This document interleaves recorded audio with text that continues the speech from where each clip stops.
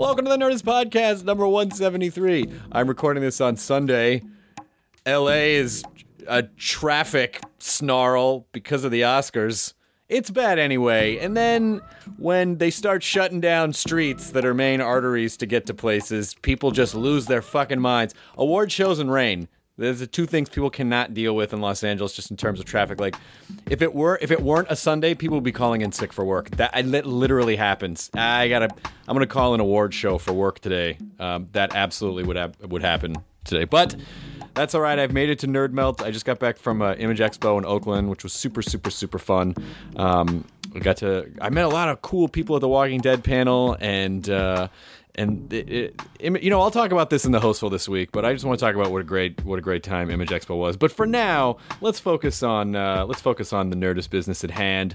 We are running with lightsabers in hand, screaming at San Diego Comic-Con this year for the 4 days leading up to Comic-Con, July 7th through July 11th.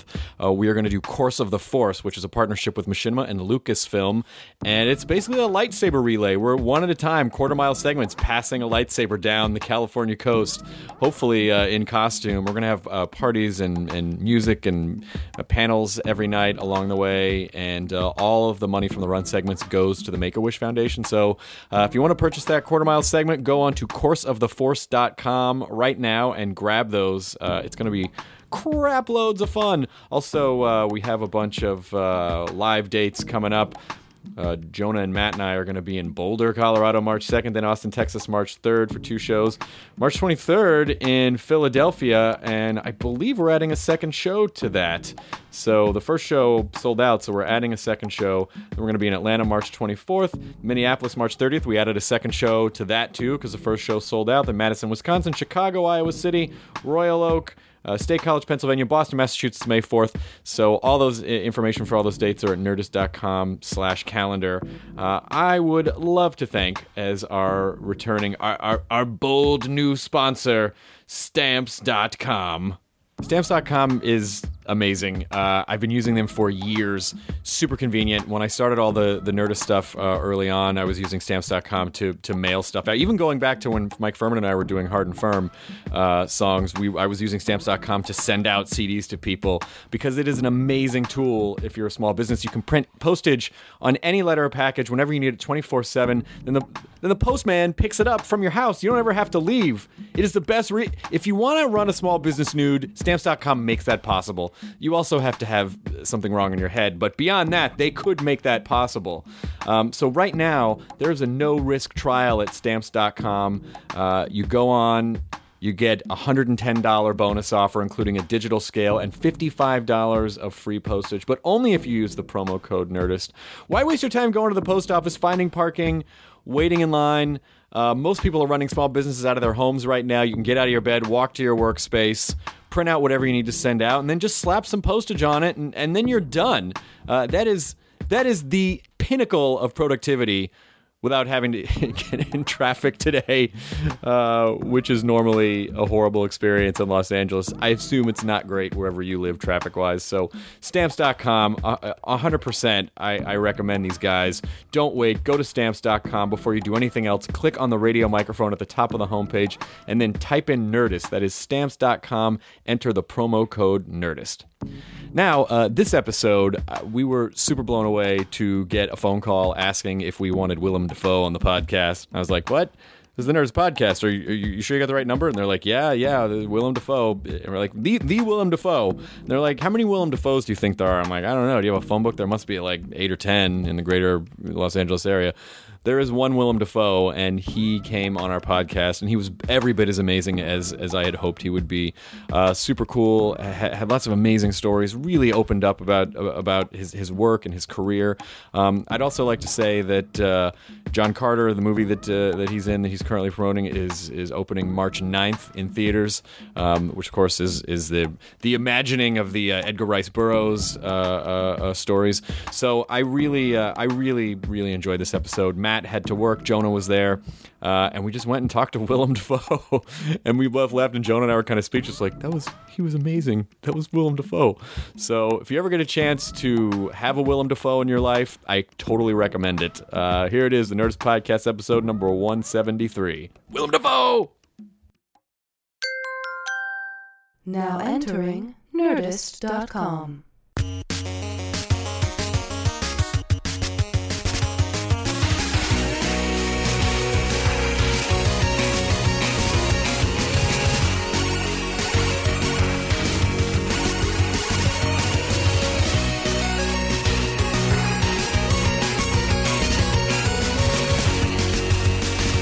All right, cool. Hey, this is good. Jonah, you sound good. It's funny you say that because I was just, to see what you guys were about, I was just listening to some podcasts. Oh, you were? And one of them was Patrick Stewart talking about how he fell asleep on the set. So the Star Trek. Oh, my God. He was, when I first started the podcast, it was just a bunch of friends and people that I knew. And then as it started to branch out, I was like, oh, now I'm going to get Patrick. And I don't know him. And, sure. And he was so unbelievably sweet. Good. And just a nice guy. Have you ever worked with Patrick? I haven't. Can we're going to make that happen then. Are you announcing now you're going to work with Patrick Stewart? Hollywood Reporter, Willem Dafoe demands to work with Sir Patrick Stewart. Yeah, that's the way it works. Yeah, that's what you just said, and it happens. Yeah. You can't. Is it sort of a weird position to be in that anything you casually say, someone could take seriously, and it becomes a weird headline? Well, sometimes when you do junkets and things, you feel like, particularly if it's an ensemble cast, they're just waiting for you to say something really stupid because that becomes the most newsworthy thing that is going to get out there. So, yeah. And also, sometimes you say nothing and they pump it into something really big. I've got a big beef with the internet, actually. Oh, yeah? Yeah, in the time I've been working in movies and theater, everyone thinks it's freedom, but it's the Wild West. And the truth is, it's great for there to be lots of opinions out there, but nobody fact checks anymore. Sure. The journalists are sloppy a lot of the time, really sloppy, because it's kind of like, if you don't like it, go to another site. There's such fragmentation. Nobody's holding anyone to anything. And there are good things about it, but as far as, opinion or something that appears to be a fact, be very suspicious, always. I mean, I'd say everyone knows that, but you got to remind yourself over and over and over again, because sometimes I'll even read things about my friends and I'll say, wow, they really messed up, or they had a weak moment, or oops. And then I check in with them and they said, no, that wasn't it at all. It's totally fabricated. So. Well, as human beings, I feel like we are sort of designed to see a thing and go, oh, that must be real. Yeah, but so a lot of people, I think, we're also trained to take our opinions from other people. Right. I think we aren't trained to be independent thinkers, believe it or not. And, because so much is, I think people like comfort and they like to feel, identify themselves with a group. Mm-hmm. So they run towards a certain stance, an opinion, to kind of collect themselves and know who they are. Yeah. So I think it's very rare. Everything, in an information age, I think it's very rare. You got to really fight to know how you feel. Yeah. It's true. Well, because advertising's working on you.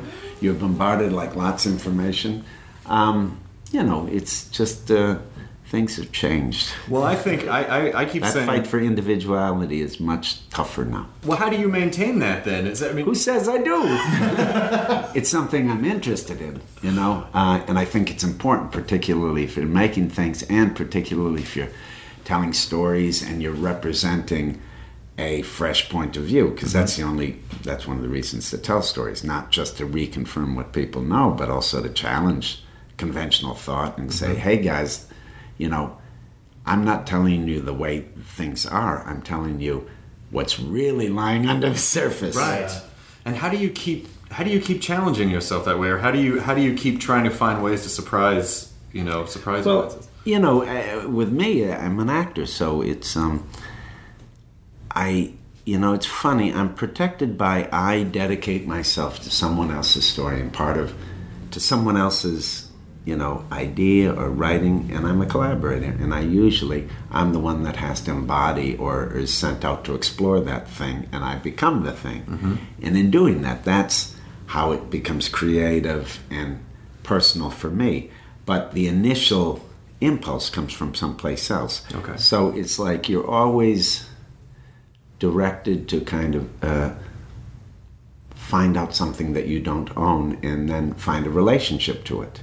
So you're not protecting anything because it's the way there that makes your relationship to it. Okay. You understand? So is it the complete release of control within yourself, or do you find that it's a hyper, like it's over? You know what? It goes back and forth. It's never one way or the other. But the truth is, if everything, operates between two poles, I mean, for an actor, the poles are, totally letting go and control those other two ends, and then always, depending on what your job is and what the project is, it's somewhere in the middle. Yeah. How do you gain that awareness? Do you sit and watch your work? I don't. You don't? No. But we're getting pretty hypothetical. Let's talk a little bit about movies. Sure. Well, I'm just fascinated by I like that, and I get sucked into that because it's stuff that interests me. But yeah. I think out of context, it's hard for people to understand. Do you, when you work with a director, are you still able? Do you kind of go like, all right, I trust you if you tell me to do a thing? No, I mean, you usually. There's usually reason you trust them. I mean, that trust always has to be found. But it's really nice when you repeat, like in the case of John Carter. It was really nice to work with Andrew Stanton before. Sure. Like in the case of Finding Nemo, even though I was doing the voice, I got to get to know the guy. Sure. Because at Pixar they work very thoroughly, and when you say, oh, he voiced that character. And I mean, I worked on that character for a while because you come in over time and the scripts change, and he keeps on playing with the story and plays around with different attitudes. He's all about lots of variations and finding, approaching a scene from many different angles. So I thought, wow, this guy is kind of inexhaustibly... he experiments a lot. Yeah. And then when I heard he was going to do this John Carter of Mars, and it was a passion project, and it was a big fantasy sci-fi thing for Disney, an adventure film, I thought, wow, this is fantastic. I mean, this is the guy that made WALL-E. I mean, made this fantastic film out of a story about a post-apocalyptic kind of robot. I don't even know how you pitch that. I want to do a post-apocalyptic. It's just one robot. Really? Is there? And he's just sad. Yeah. What? And there's no talking for 45 minutes. Oh no, that really, when you think about that, he did it, and that takes really balls, and that really, takes sticking to the story and believing that out of this, this very simple log line, which is all, he starts with to sell it.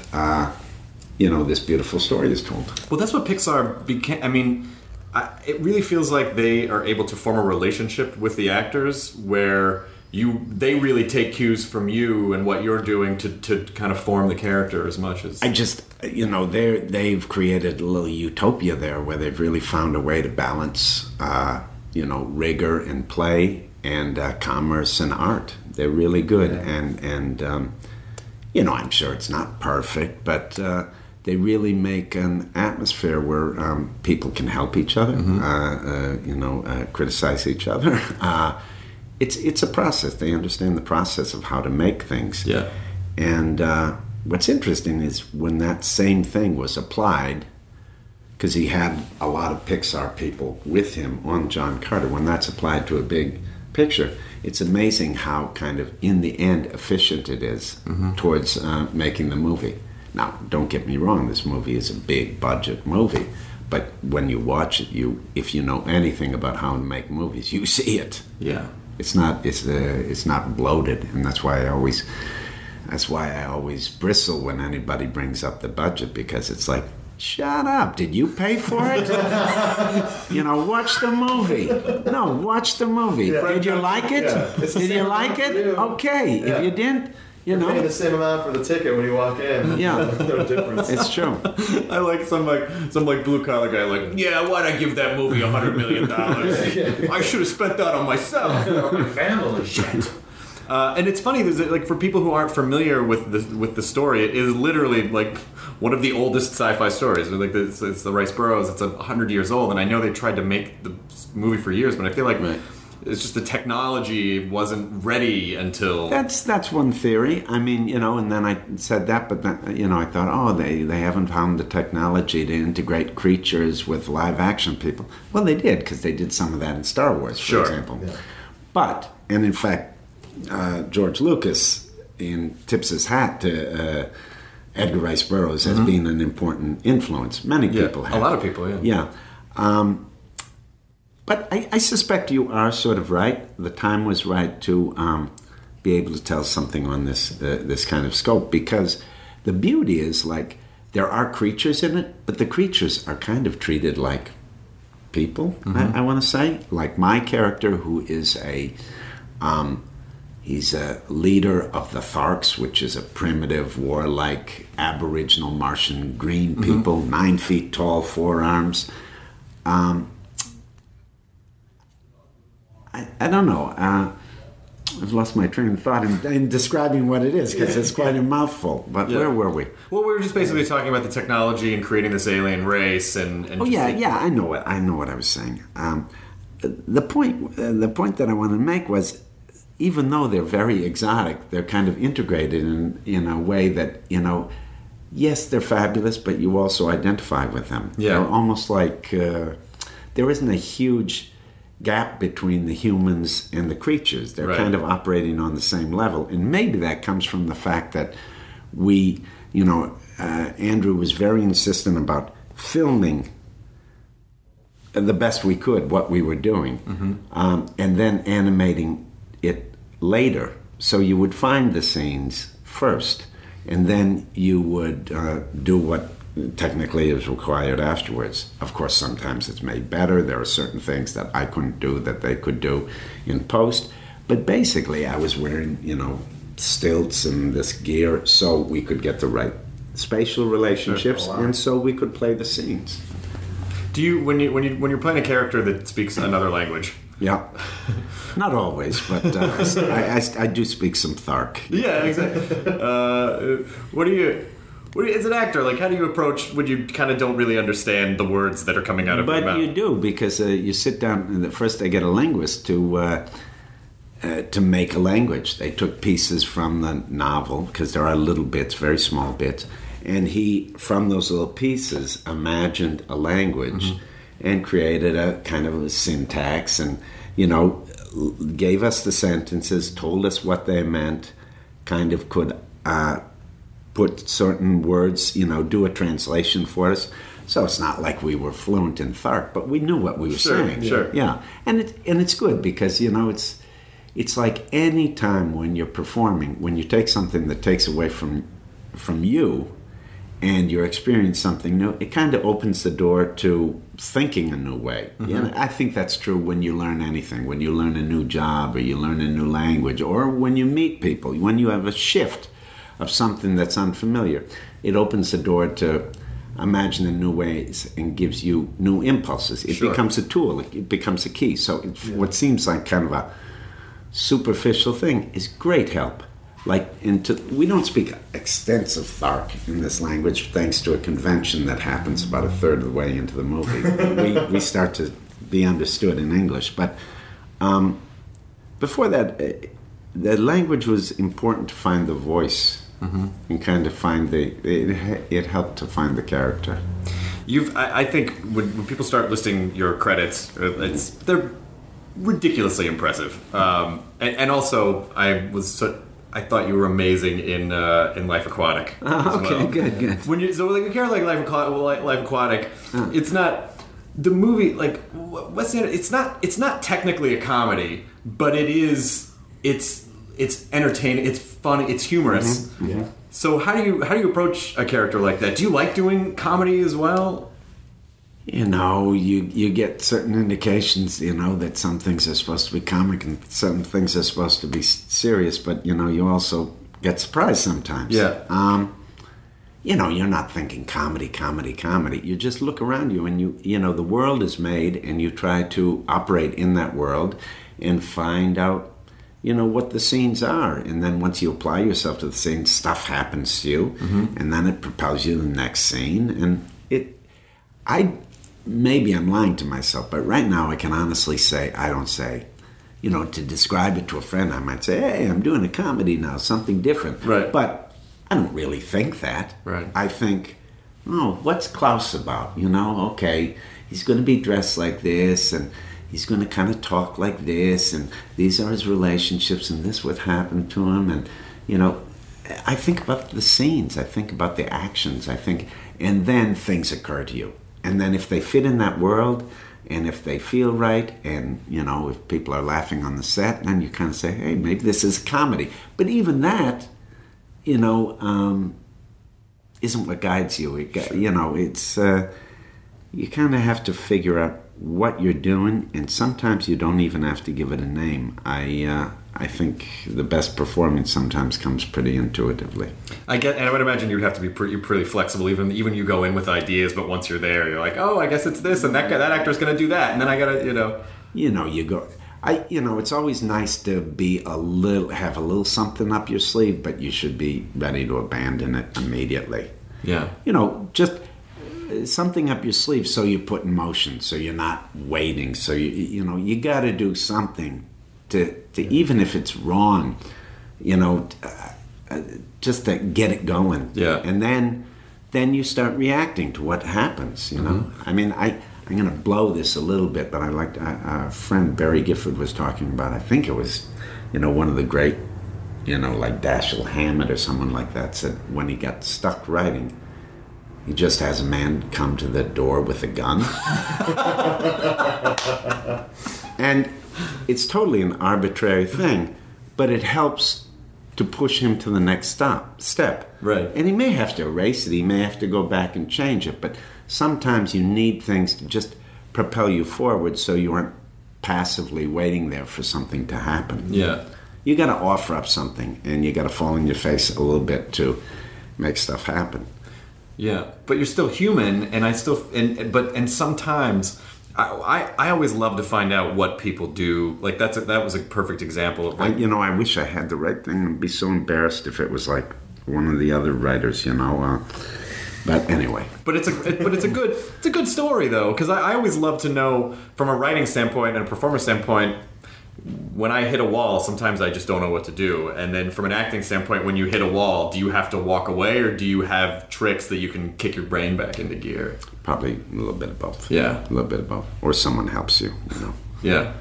Yeah. When you first started acting, I know you did you did some like street gang movies in the early 80s, and I'd read this thing where you said you were really worried that you were going to be typecast as a villain. So what did you do you kind of plan out the kinds of roles you want to go after to define your career, as opposed to just taking whatever? It's a mixed thing. You go after roles, and roles go after you, and everything is kind of conditioned by what's out there, and then it's just a question of how much you lay back or how much you go forward with what's available to you. Now, at the beginning of my career, so much was conditioned by the fact that every day I was working at the theater, so movies were like the sideline, believe it or not. But I knew what I was being offered was kind of consistently kind of bad guys, which was understandable because when you're younger, and if you aren't conventionally handsome or conventionally charming or something, the strongest roles tend to be villains because they're like the young man's character roles, Okay. Particularly like in action pictures and genre pictures. So I liked that, but I didn't want it to limit how I could be seen, how I see myself, and I didn't want me to become a sign that you show up and you say, oh, I know what he's good, Right. It's like you're dead in the water, and you can build a career out of that. You can refine that as a thing, you can build a whole persona, and some actors do beautifully like that and have a really, that's one way to do a career, and that's one. I'm not a snob about that. That's just not what I like to do. I feel a little more turned on if I can live in this delusional world where I believe I'm flexible and I can do different things, because in the end, that's that's what exhilarates. That's what's fun, to always have that shift of seeing with new eyes and not getting stuck. Not getting stuck with a certain way of thinking, which is everything conspires us to do. Oh, it's so hard not to get superstitious or try to be safe, right? And constantly try to push yourself to scary things, or to repeat, what you see has worked in the past, and continue to work that and refine that. As I say, that's one thing, but I don't know. I maybe I'm not.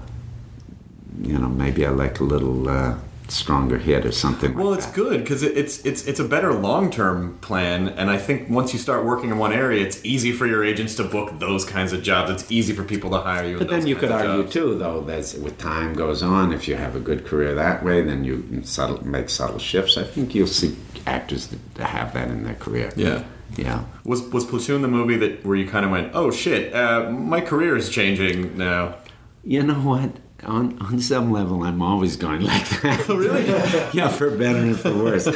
No, Platoon was important. I don't want to say. Sure. But it's relative. It's it's kind of like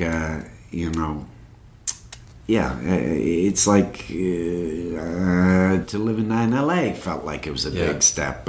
Streets of Fire felt like it was a big step. I love Streets of Fire. They all have their reasons for being special to you. Yeah. I mean, from a career standpoint, you know.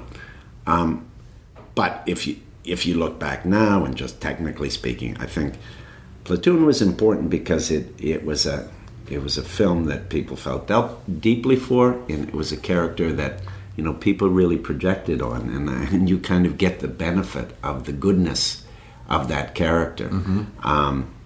And when you're the teller of the story, they project that some to you. So he was such a romantic and beautiful character that they give you some of that. Right. So it was special, because that was for some people it was a very loved character. Yeah. Is it odd sometimes when people come out and they go, "Oh, I loved in the movie when you were doing this," and you're kind of going, I wasn't really doing any of what, like, people do project what they want to see. Of course, but that's cool. Yeah. I mean, people, movies, the best movies are a living thing, and even when they're crafted and they're very specific, the audience finishes them. Yeah. It's really the audience that should do the final work. They complete them. I mean, in theory. I like that idea anyway. So, yeah, if that's what it is to them, that's what it is to them. Are they wrong from my point of view? I was there. Yeah, they were. But who cares? This isn't about who's right or wrong. Right. Yeah. You grew up in Wisconsin, which I didn't. Or you're from, yeah. In Appleton, Wisconsin. Appleton, Wisconsin. Yeah. Do you ever? Wisconsin is one of those places where it totally sneaks up on you, where you never think like, oh, I guess I would go to Wisconsin, and you go and you're like, it's beautiful. Yeah, it's a really lovely part of the country. It's one thing, I grew up there and I was very happy growing up there. And then to do what I had to do, I felt like, whether it's true or not, I felt like, Mecca was New York. Because being an actor was being in the theater to me at that point. And the theater was in New York, so that's where I ran. So, and I didn't go back for a long time, probably because all my family left. They went all over in the States. But I went back not long ago, and it was really nice, and it's really changed as well, because one of the things that I found,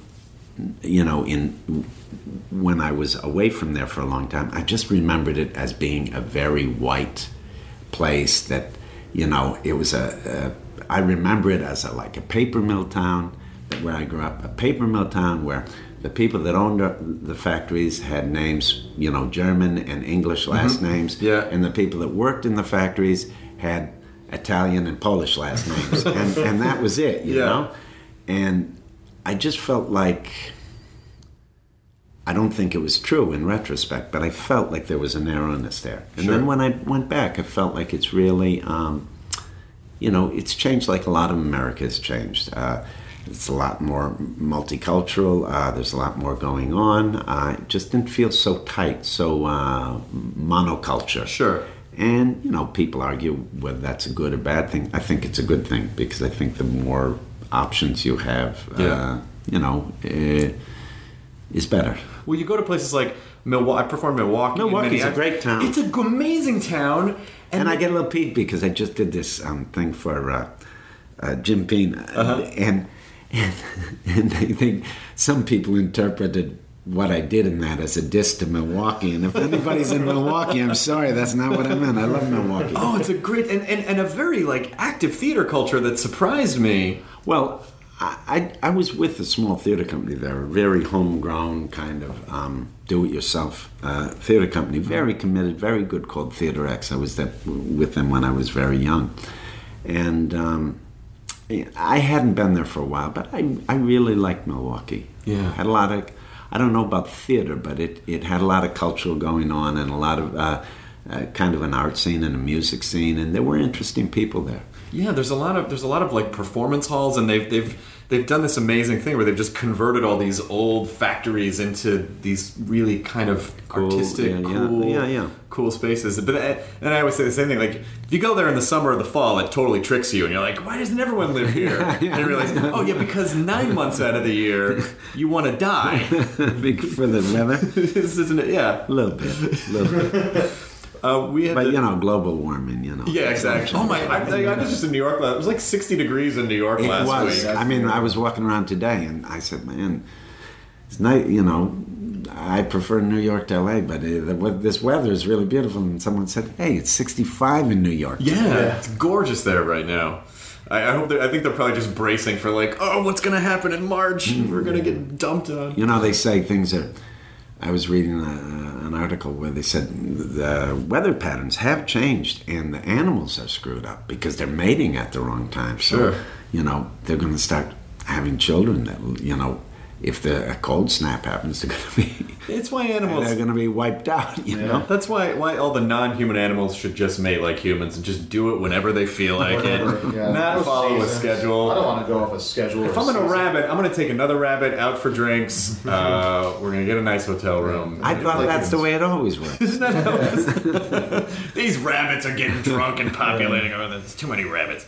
We had Bryan Cranston on the podcast, who's also... I saw him last night. He's so great. Yeah, I don't know him well. I saw him on the set, and of late, I see he's everywhere. Seems like a good guy. He's a really good guy, and when he was on the podcast, I asked him what I was trying to draw out of him, you're a performer.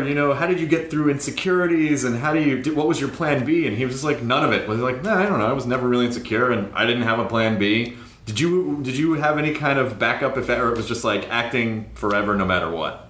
No, I didn't have a plan A. That's the secret.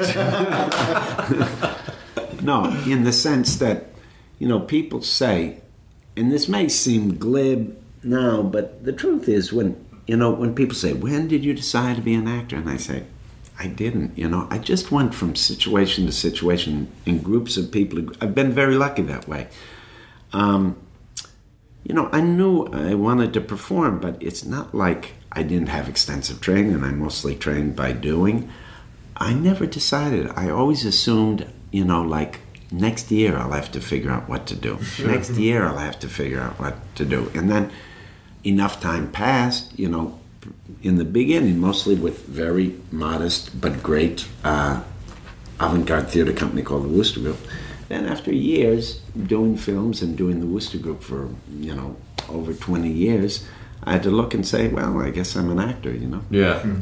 I think maybe it's interesting to hear you say that and then to see your performances and how flexible you are. I think you have a natural flexibility just in life and in your approach to your work too. Sounds good. I think you're wrong. Really? You don't think so? No, I mean, don't give me I don't want to give the wrong idea. I mean, I stress about stuff, but it's not like I've never had a target or, Yeah. You talk about insecurity or darkness, that's always there. Sure. And it's a great motivator. It really is. That is a fire to light under you. Yeah. I mean, I was watching a bunch of actors, for one of these pre-Oscar things, and I was really struck that they said to this panel of, kind of odds heavy possibilities for nominations that the Hollywood Reporter organized. They said, "What makes a good actor?" And Christopher Plummer, who's been around for a while, said, "The best actors that I've always seen have a certain kind of rage." And I found that kind of true and interesting. Well, I mean, I'm not an actor, but I imagine. It's there are all kinds of actors, but I think they were mostly talking about dramatic actors. Well, there's an emotional sensitivity that I think you have to have, because you essentially have to absorb a character, and you have to be able to kind of move effortlessly in between all that. And you kind of have to be empathic in that way. It's true. So you can't not just be emotional. It's true. I think. It's true. So you got to have something that makes the stakes high. And if you're pissed, the stakes are really high. Because everything you take personally. Right. Are you able to at the end of the day, acting the end of the workday, just kind of brush it off, or is it kind of hard with the emotional residue, like, I've been doing this intense stuff all day and now I just feel kind of bad? It depends. I used to say, as a point of pride, I'm activated by the camera. Once that camera turns off, the character goes inside of me. But as time goes on, maybe as I get older, I'm getting more sensitive or something, but things stay with me longer, they resonate longer. Yeah. And particularly if you're playing like a role that 12 hours of the day, like I did a movie called The Hunter, where I'm in practically every frame of the movie, or actually another one coming out called 444. Yeah. Both I work every day, and they're long days, so you basically wake up, you do whatever you do in the morning, you go off to work, you work for sometimes 12, 14, sometimes 16 hours, believe it or not, you sleep a little, and then you do it over again. So most of your waking time is doing things related to the character. So you're addressing yourself to the character's concerns. So those things start to infect your dreams, and when you're doing it, it starts to insinuate itself into how you feel, and also you're willing this transformation. Right. So it does stay with you. Now, that doesn't mean you're mentally unstable, but when you're finished, it takes a little while getting out of the habit, because you got to orient yourself to different concerns. And where do you point your concentration, your thoughts, right, to your regular life?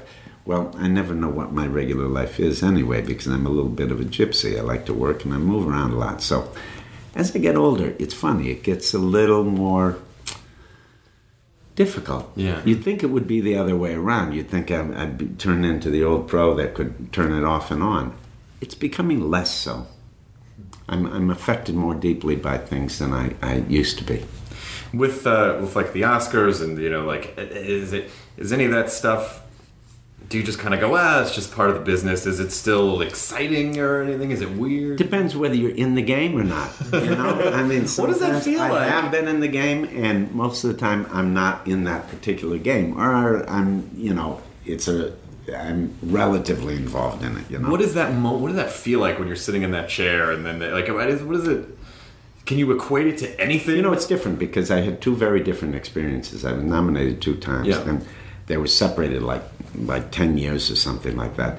And the first time, I didn't even know when they were announcing the Oscars. My son's babysitter called me up and said, "You've been nominated." And I was excited. And, then, you did the press for the movie, and it was exciting and was an honor. And, it was pretty overwhelming. The second time wasn't any less overwhelming, but there's more of a science put to campaigning for it, anticipating it. Feels political. Before movies are even made, they're, kind of tagged Oscar material now. Sure. You can even read scripts sometimes and say, wow, this is Oscar bait, Right. So I don't, and it's not just me. It's public relations and the links to the studios, to their corporate owners, Just to the seedy to the press. underbelly that people don't want to know. This, it's much more calculated. Right. So it's different. It's different, and in a way, it makes it a little more intense. Yeah. And I'm sure if you win, a little more sweet even, because it's a grown-ups game where Sure. before it was kind of a more elegant, casual, a nod of recognition. Now it becomes like a bare-knuckled fight to see who can get in the position.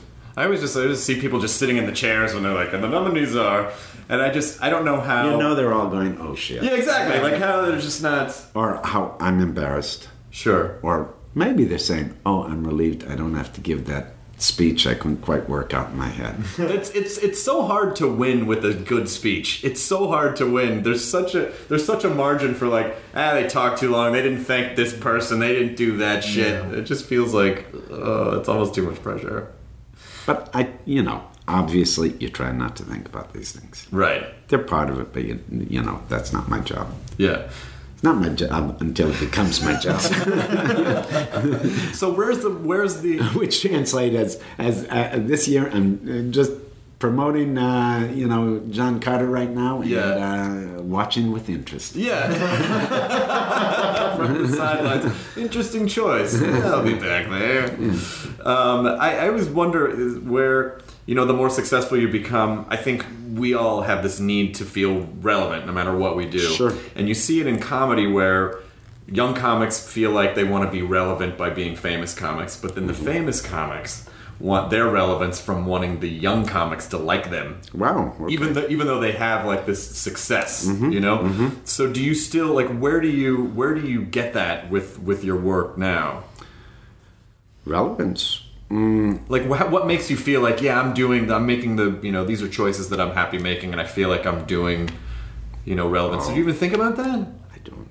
I mean, I just think about how I feel, and when I feel bad, I do something to change it. When I feel good, I keep on going. I guess that's good. You don't have to be a stand-up. That's good. No. Once I did one cool thing many years ago for the Worcester Group. We were doing a show, and as we were developing it, we decided as an exercise we wanted to learn how to do stand-up. And none of us were necessarily at all had a talent for this necessarily. So there was some, like Learning Annex or something like that in New York City, one of these, we all under fake names, and this was before I was making movies, or many movies anyway, so people wouldn't necessarily know me. Under pseudonyms, I was Will Worf, I remember. We registered for a comedy class, and the end of the comedy class, after we got our instruction from this comic, was like one night at, I can't remember, it was an East Coast place, but like a comedy club, doing our materials. Right. Yeah. How'd it go? Well, the truth is that I did the whole class and I wrote the material, but then I got a movie and I couldn't do the comedy thing, and I had one of the other actors didn't like his routine, so I gave him my material and he did it. You're definitely not a stand-up. And he bombed. And he bombed. Because he knew it was your voice. Do you remember any of your jokes? Do you remember any of the jokes? No, I just remember it was very biographical. I remember sometimes as a kid being very embarrassed that my mother would take late night baths, and I'm not going to be able to get this together. This is my mind. It's hilarious. My mother would take late night baths, and if I had to pee or something, there was a bathroom near my room with the biggest tub. Yeah. And I'd knock on the door, and she'd say, yes. I said, Mom, are you in there? And she'd say, yes, just wait a moment. And it was so creepy because she was kind of like in a warm bath, and her voice was kind of honeyed and all that. And I remember I'd go in, and she'd take like 3 washcloths, put one over her, let's call them privates, Yes. and one on each breast. And Yeah. be smiling there with a nice, relaxed, motherly Well, you face have to pee. as I'm trying to pee. I think it scarred me for life. And I don't even remember what the joke was, but there was something about those 3 little washcloths being something like the pieces of pepperoni on a pepperoni pizza. And that's why you can never eat pizza again. Yeah. No, this is why I'm not a stand-up. Yeah, I never. When I tell a joke, I never know the important parts because it always shifts for me. I don't have the discipline to stay with knowing what the. I can't keep my eye on the prize. I get swayed by embellishments. That's fine though. I think that's where a lot of young. If you're telling me here on this podcast you're going to start your stand-up career now, I'm telling you, most young comedians start out that way and they go, "I'm never going to do the same material twice," and then you realize, fuck, there's actually a craft to like honing it down and like finding the magic beats every time. I'd be crazy if I didn't ask you a little bit about Norman Osborn because it is the Nerdist podcast. Okay, and sure. that was I think what Sam Raimi figured out, and I think part of why there's such this craze for comic book based movies now, was you put really amazing actors into an action movie and it just comes alive. When they approached you for that, that type of superhero movie wasn't really en vogue at the time. It was a whole new thing and it hadn't really been done that well. It's true, but I had a sense that this was like, I don't know, this was so close to his heart and he took it so seriously and it was such a beautiful mixture of comedy and drama. Mm-hmm. And I liked the double role, the fact that, there was this character that was is really the bulk of the character. Mm-hmm. It was much less the Green Goblin, but kind of a tragic character. Right. And then the Green Goblin, then I get to do all the fun, action stuff that I really love to do. That's the little boy in me that likes to still, do pure action sequences. Yeah. So I think it was just, I saw those scenes and thought it would be fun, and unlike films that I usually did, I had a lot of faith in Sam. And also I remember when we started working on it, when we started going through the scenes, I remember Toby was really, really good at kind of character study, like scene analysis, something that doesn't come to me naturally.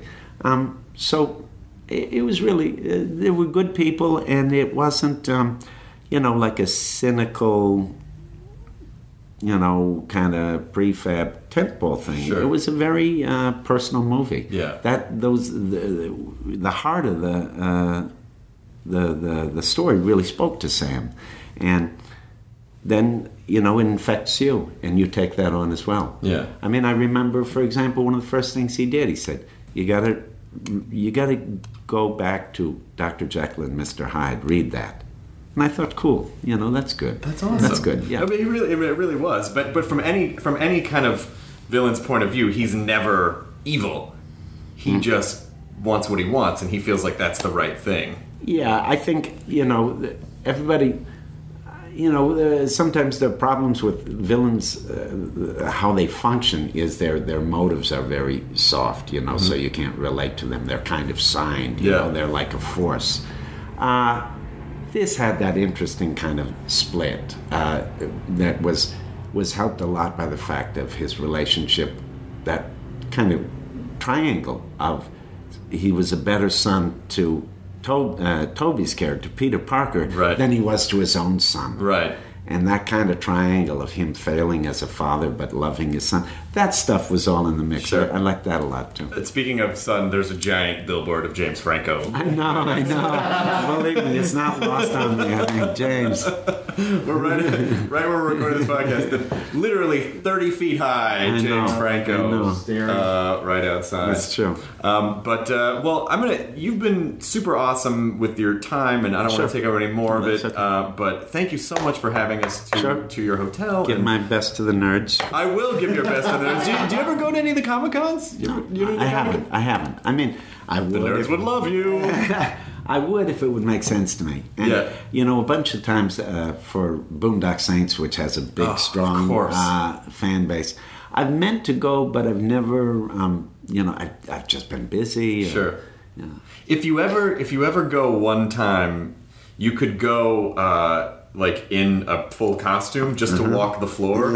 It is a human experience unlike anything else. You just can't even fathom what it's like. So someday I hope you're like, you know what, I'll just go once in costume. And then no one will know. Because if they see you, they'll just swarm. Yeah, it's swarm. They'll devour you with love and hugs. God bless the nerds. That's all.